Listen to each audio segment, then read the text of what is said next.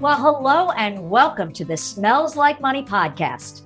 Join me, Suzanne Chin Taylor, the Doo-Doo Diva, as I interview guests who are making an impact on how we manage and operate systems for conveying and treating wastewater.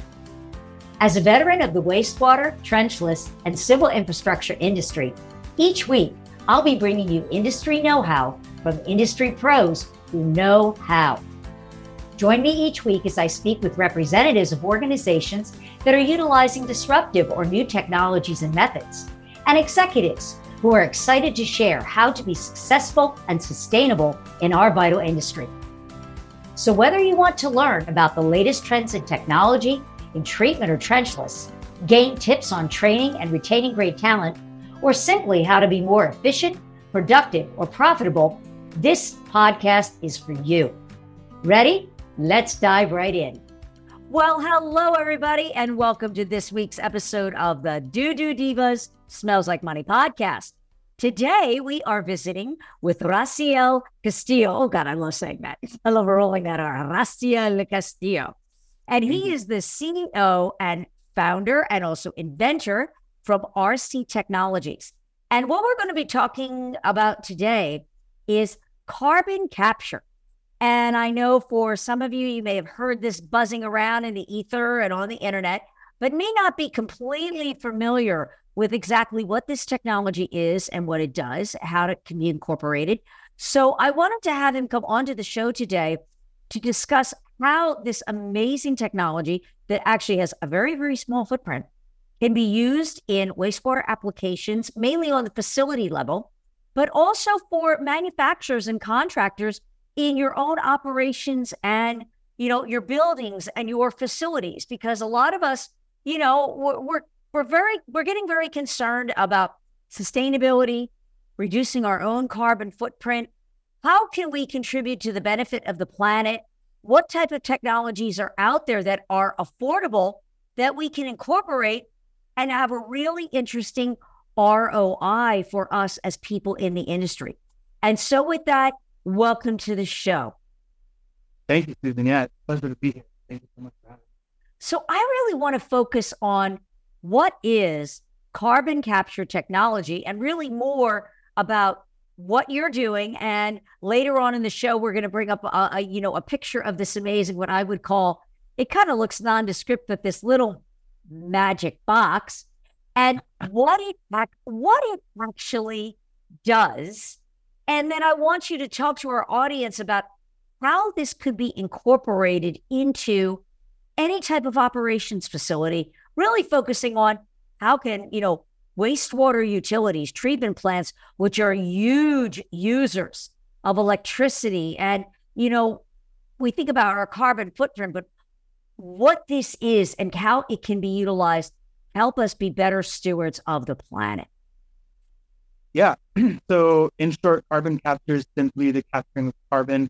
This happens naturally through nature, through a process called the slow carbon cycle, whereas the carbon dioxide that's in the air feeds into the plant, into the roots, down into the soil, all through these different layers of rock and sediment, also through the ocean, underneath the ocean floor, and then it goes up into a volcano, and then out of that volcano when it erupts, and then it goes through that process, that slow carbon cycle again. That's the nature-based way. Also plants and trees, and things of that nature. The technological aspect, which is what we work on, is a technology that removes it directly from the atmosphere or from point source. Point source is any sort of coal-fired power plant, cement manufacturing, steel manufacturing, all of these facilities. You don't have to produce a pure stream or any kind of stream, mixed or otherwise, of CO2. But any time you're pulling from the grid, because the grid is 85 or so percent powered by coal and natural gas, you're producing carbon emissions from that pulling of the grid. So anytime you turn on a light switch at your facility or your home, anytime you flush the toilet, anytime you order a package, anytime you go buy something in your, online or anything like this, you're producing carbon. So basically, everything that we do in daily life, we're producing this. Everything that we do and in every way that we interact, carbon emissions are involved. Wow.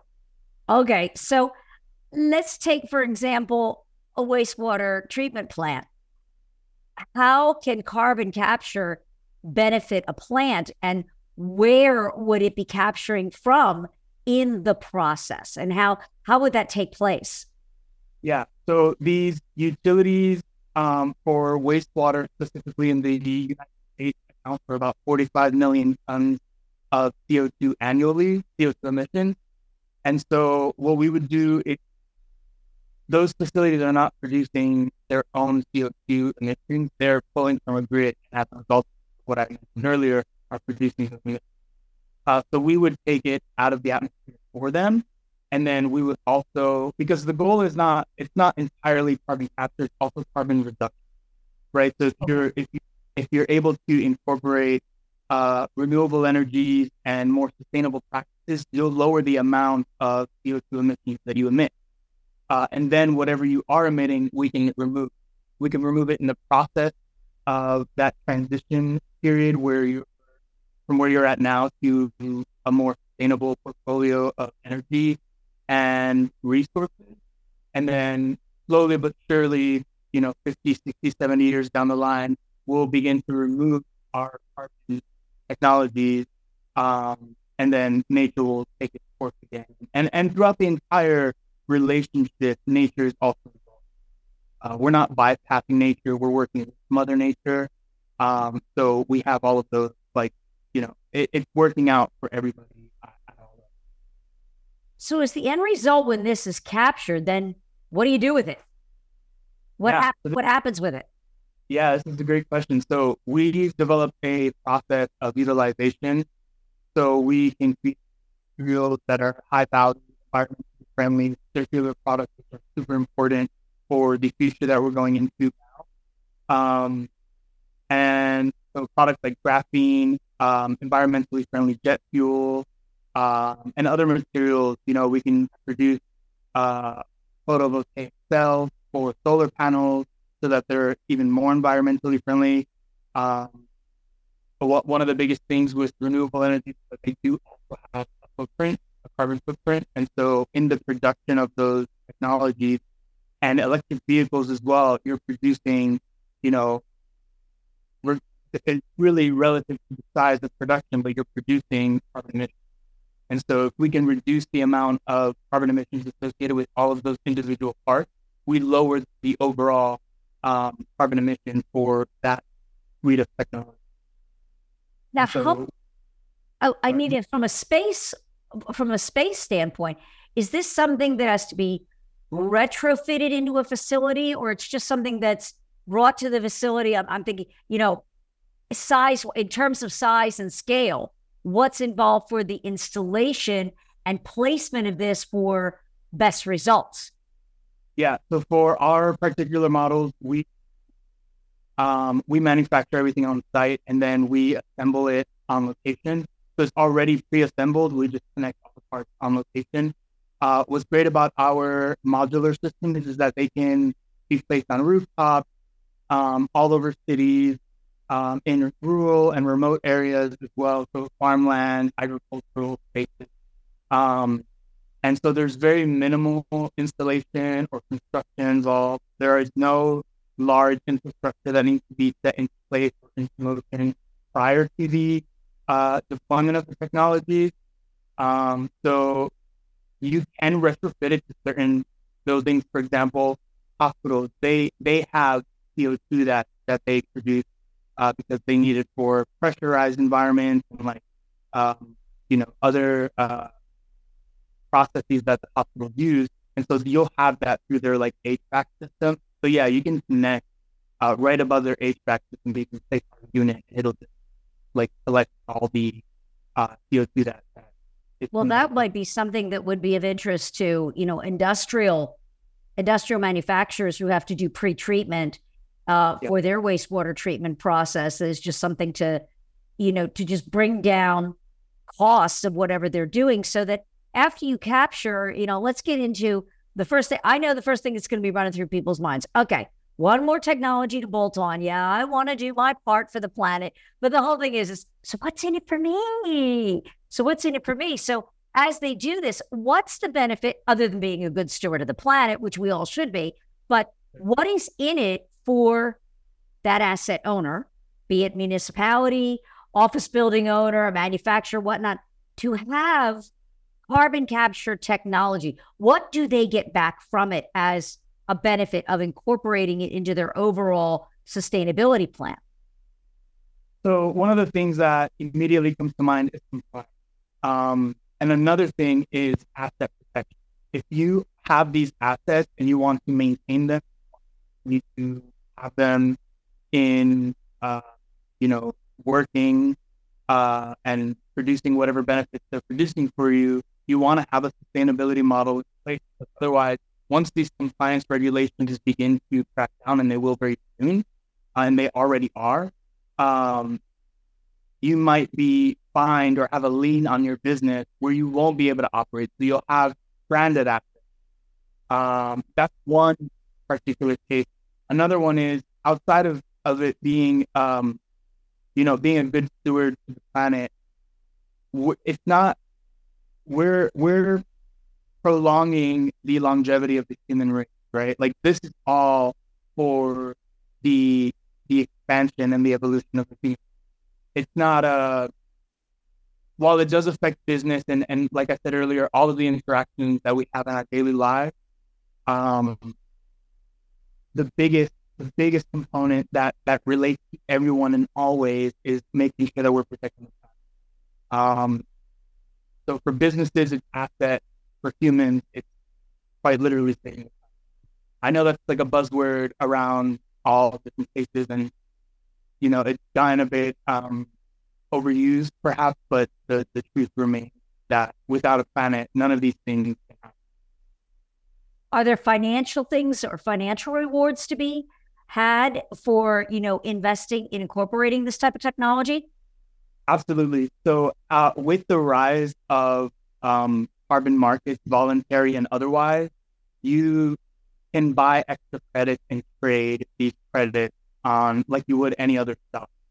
So what we're predicting is that by 2025, the cost of the European regulated carbon market, right now, I don't know what the price is today, but in February, it was the highest ever at $101.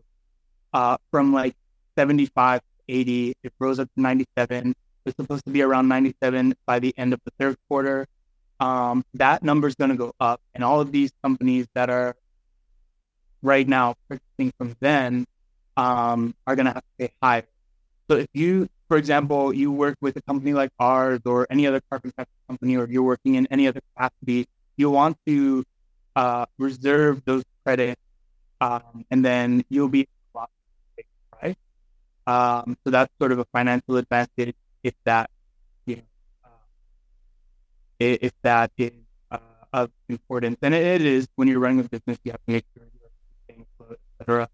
But the other advantage, like I mentioned, is to trade those credits. So once you're at a this sort of inflection point where you're not producing any more carbon emissions, where you're carbon negative, ideally, you now can trade these extra credits that you buy. So let's say you buy 100 credits today at $80. You can trade that when that price rises up to over 100, wherever it will go. You now have this benefit of that. So why would a company or an entity want to buy these credits? I mean, how does that benefit them? I mean, we talked a little bit offline about this, that what does having these credits do for you? For those of you who are not, I want you to answer that question. Just I'm having trouble wrapping my head around it. I've heard about it and trading the credits, but there are some people who may not understand the full reasoning behind this, or how this, carbon credits thing actually works, and that why should I worry about this? Why should I be concerned about it? The biggest reason is compliance. If you're not in compliance, as the situation worsens or gets a bit more intense, and it will, or it can, you want to make sure that you are protected. Now, if it reaches a point where it's too extreme, then all businesses, or the majority of them, like during the pandemic, are going to have to just be at a standstill. The further you get ahead of that, the better it is for everyone. So getting these credits is actually, if you get them from a company that's removing your carbon emissions, which is really what you should be focusing on, as opposed to offsetting them, which is a big controversy right now in the carbon capture space, you you you basically solidify your space as a company, and you're it's an opportunity to maintain an open business. So not only are you in compliance, but you're doing the right thing for your business and for everyone else. And so there's a chance that you'll maintain and operate. And it's still in its infancy. There's a lot that is being considered, reworked, introduced. So there are a lot of things that we don't yet know. But what we do know is that you need to remove your, and the sooner you get on that, the better for you. It's almost like, and maybe I'm off base here, and correct me if I'm wrong. It's almost like when you decide that you're going to put solar on your building or your home, and whatever you don't use, you sell back to the grid, and then that brings down your personal energy cost. Would that be a good comparison to something like this, that by doing something good, you're actually helping yourself, because as you were saying, you could sell or use those carbon credits for something else? Yes, there is a component to carbon capture technology in the future, the relatively near future, where, so for our individual units, because of their modularity, they can be placed complete anywhere.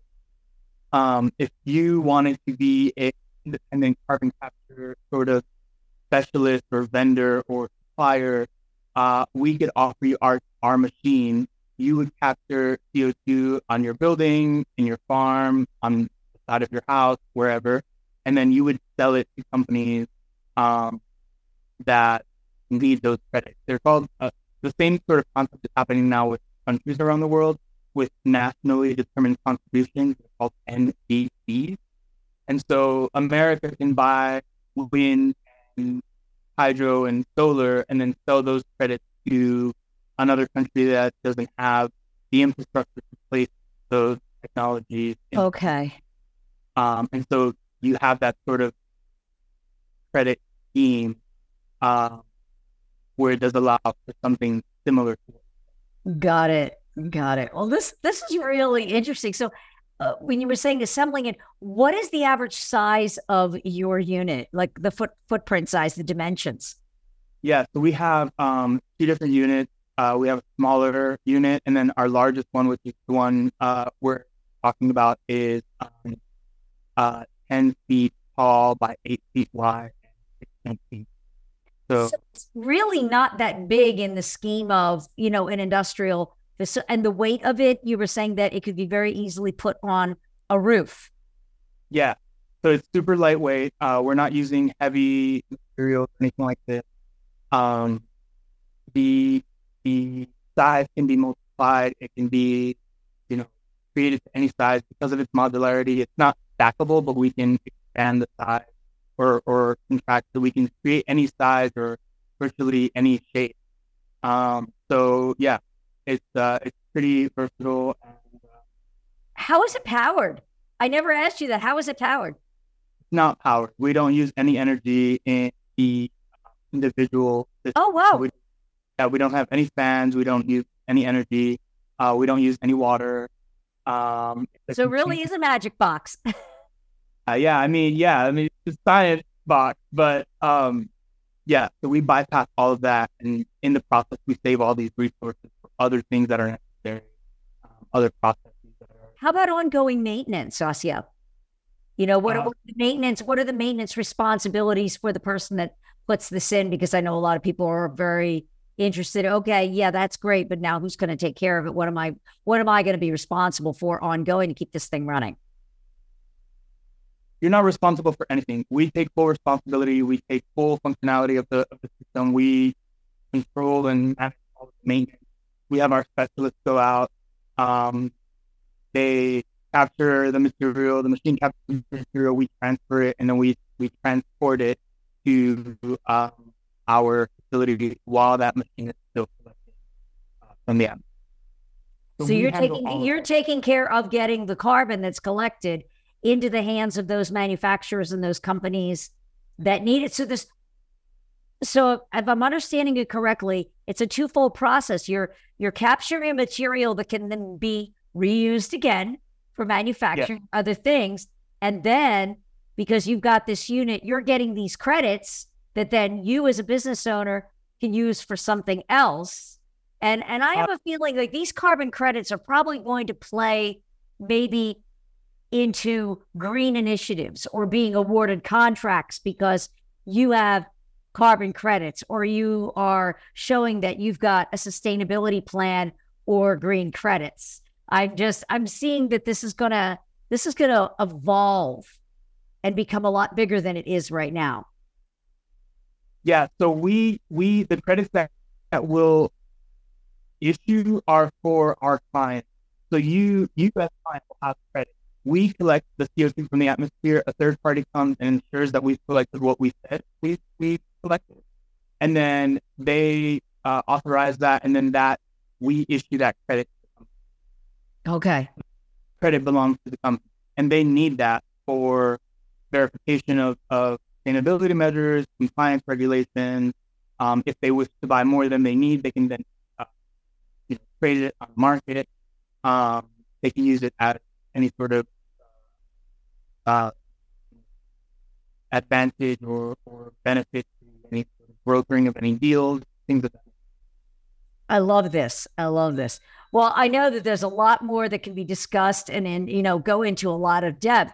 And I don't want to, overload the audience, but just giving you guys some food for thought that whether you're a public entity, treatment facility, public works department, contractor, manufacturer, that this is something that really can be used by any entity within our industry to start, moving forward with your own sustainability and your own green initiatives and getting some benefit back from it. I know compliance is a really, really big issue. And it's, when we hear, you're out of compliance, that one more thing that I have to be compliant with, I'm sure, municipalities are inwardly groaning like, one more thing. And so just by having something like this or making yourself aware of it, maybe you can't put it into place now, but just having that knowledge that it's aware that maybe this is something that we need to move forward towards. And so it just, because I love being transparent on the show. What are people looking at as an investment for this? Just on average, let's just say it's a small office building. What should they be looking at cost-wise to get involved in incorporating something like this into their plan? Yeah. So initially, the cost is about $350 for our process. It's one of the lower numbers in the industry right now because we don't have all that infrastructure and we bypass all of that. Our costs are, way more efficient as a process. But we can get it down as low as $80 per ton. And then we're forecasting that like 2030 onward, we can get it down. And it really is a case-by-case basis. The more people that we're able to, assist in removing their emissions, the more efficient our process becomes.